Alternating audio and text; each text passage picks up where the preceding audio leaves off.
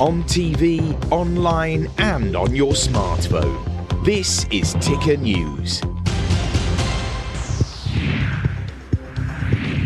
Hey there, it's been a roller coaster year for investors. While the Fed may have paused interest rate rises to combat inflation for a little bit, well, they could still increase those rates later on this year. Then there's the upcoming company reporting season with expectations of a lot more pain. I'm Aaron Young. Let's get started. Now from our headquarters at Ticker Park, this is Ticker Today.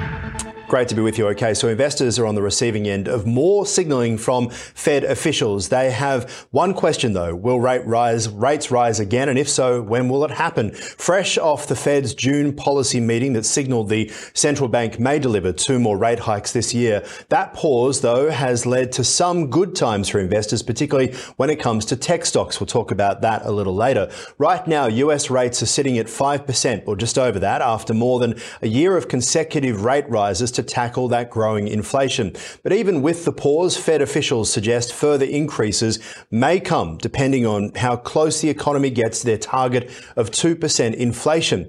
But is all of the pain working? Here's the Fed chair speaking about this last week.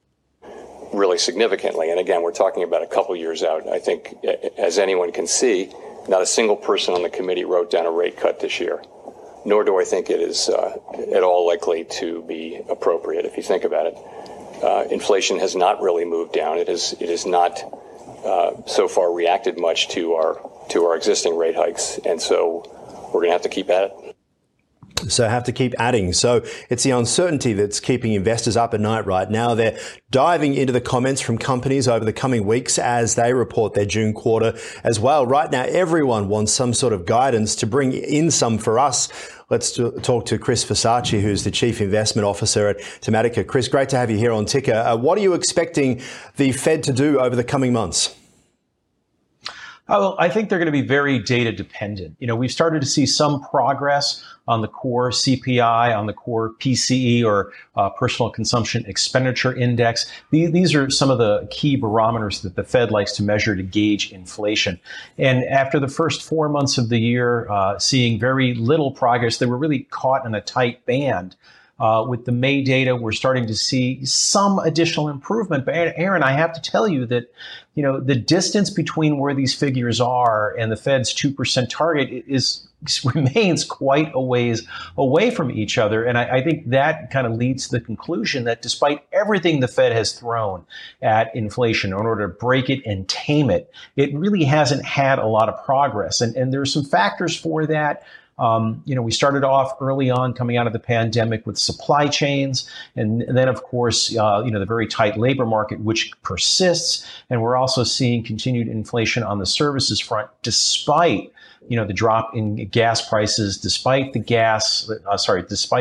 drop we're starting to see in other areas, including food.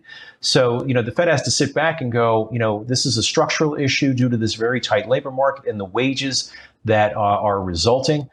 We need to do more. And you have to remember that the Fed really only has demand-based tools, right? It can continue to raise rates and have one or two other tools in its arsenal. But at the end of the day, they're designed to cool the economy, drive demand lower, not necessarily address supply side issues. And if you think about the tight labor market, that's really a supply issue.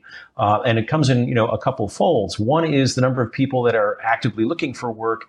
But the second is the number of people that actually have the skills that people are looking for. And that it's that second part that is extremely, extremely tight.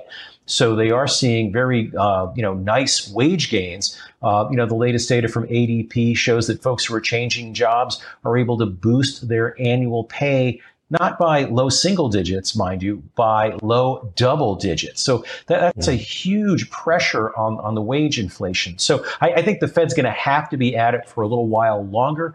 But we also have to remember that the work that they've done is cumulative. And typically speaking, there's a 6 to 9 month lag. So there's going to be a lot of headwinds coming on the global economy, especially the U.S. economy, as the real power of these interest rates are felt.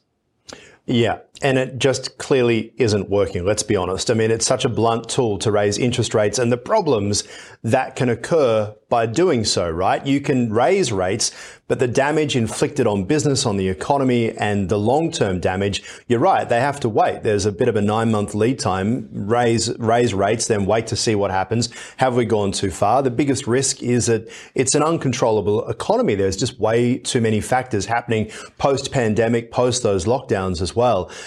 Is that the only option that we have here, is to raise rates? I mean, there have been some other things that have kind of hit the economy, the recent bank failures in the U.S. that have led to some additional credit tightening. But by and large, the Fed is, really leaning into this one particular tool. They can also address their balance sheet. But again, the primary focus that people tend to think about as rippling through the economy is going to be what it does with the Fed funds rate. And you are correct. It has a lag effect. And it can be, painful. There is the definite risk that the Fed overshoots, and that's what the market really has been issue, right? It feels like it's this about. Long list of maybes, that maybe it will work, maybe it will bring inflation down. This is a conservative group, the Fed Reserve, like reserve banks around the world. They're meant to be conservative. They're meant to move slowly. But inflation, when it's running, and as you mentioned, people are scrambling for wage rises to try and combat inflation. Waiting 9 months, it feels like it's the horse that's waiting for the cart. Yeah, it is. It is. And you have to remember, too, that, the Fed doesn't exactly have the best track record, either when it comes to inflation. Remember for how long they were saying, oh, it's transient. It's transient. Don't worry about it. It's transient. On the other side of the coin, has the Fed ever correctly predicted a recession? And the answer to that is no. Yeah, well, that, I guess, shows that point as well. Talk to us about Jerome Powell, kind of walking that tightrope of sorts. He's signaling the Fed may need to do more to tame inflation that could trigger, a highly anticipated recession. What is the likelihood the United States heads into recession, and what will the impact be on the markets? So far, the U.S. economy has held up better than expected. Now, I just poked fun at the Fed, but they did boost their economic GDP forecast for 2023 to around 1%. It had been around 0.4%. And if we look at the Atlanta Fed G, it came in around 1.3% for the March quarter. The consensus now, given the data so far in the second quarter, that GDP print, again, for the June quarter is looking around 1.8, 1.9%.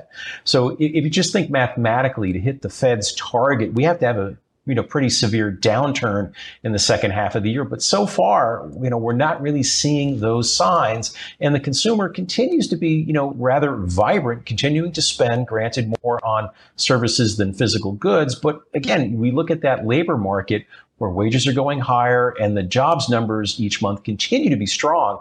The consumer likely has a little more firepower, so that could help keep the economy afloat in the second half of the year, just as a number of programs out of Washington, particularly on the infrastructure side, really start to kick in.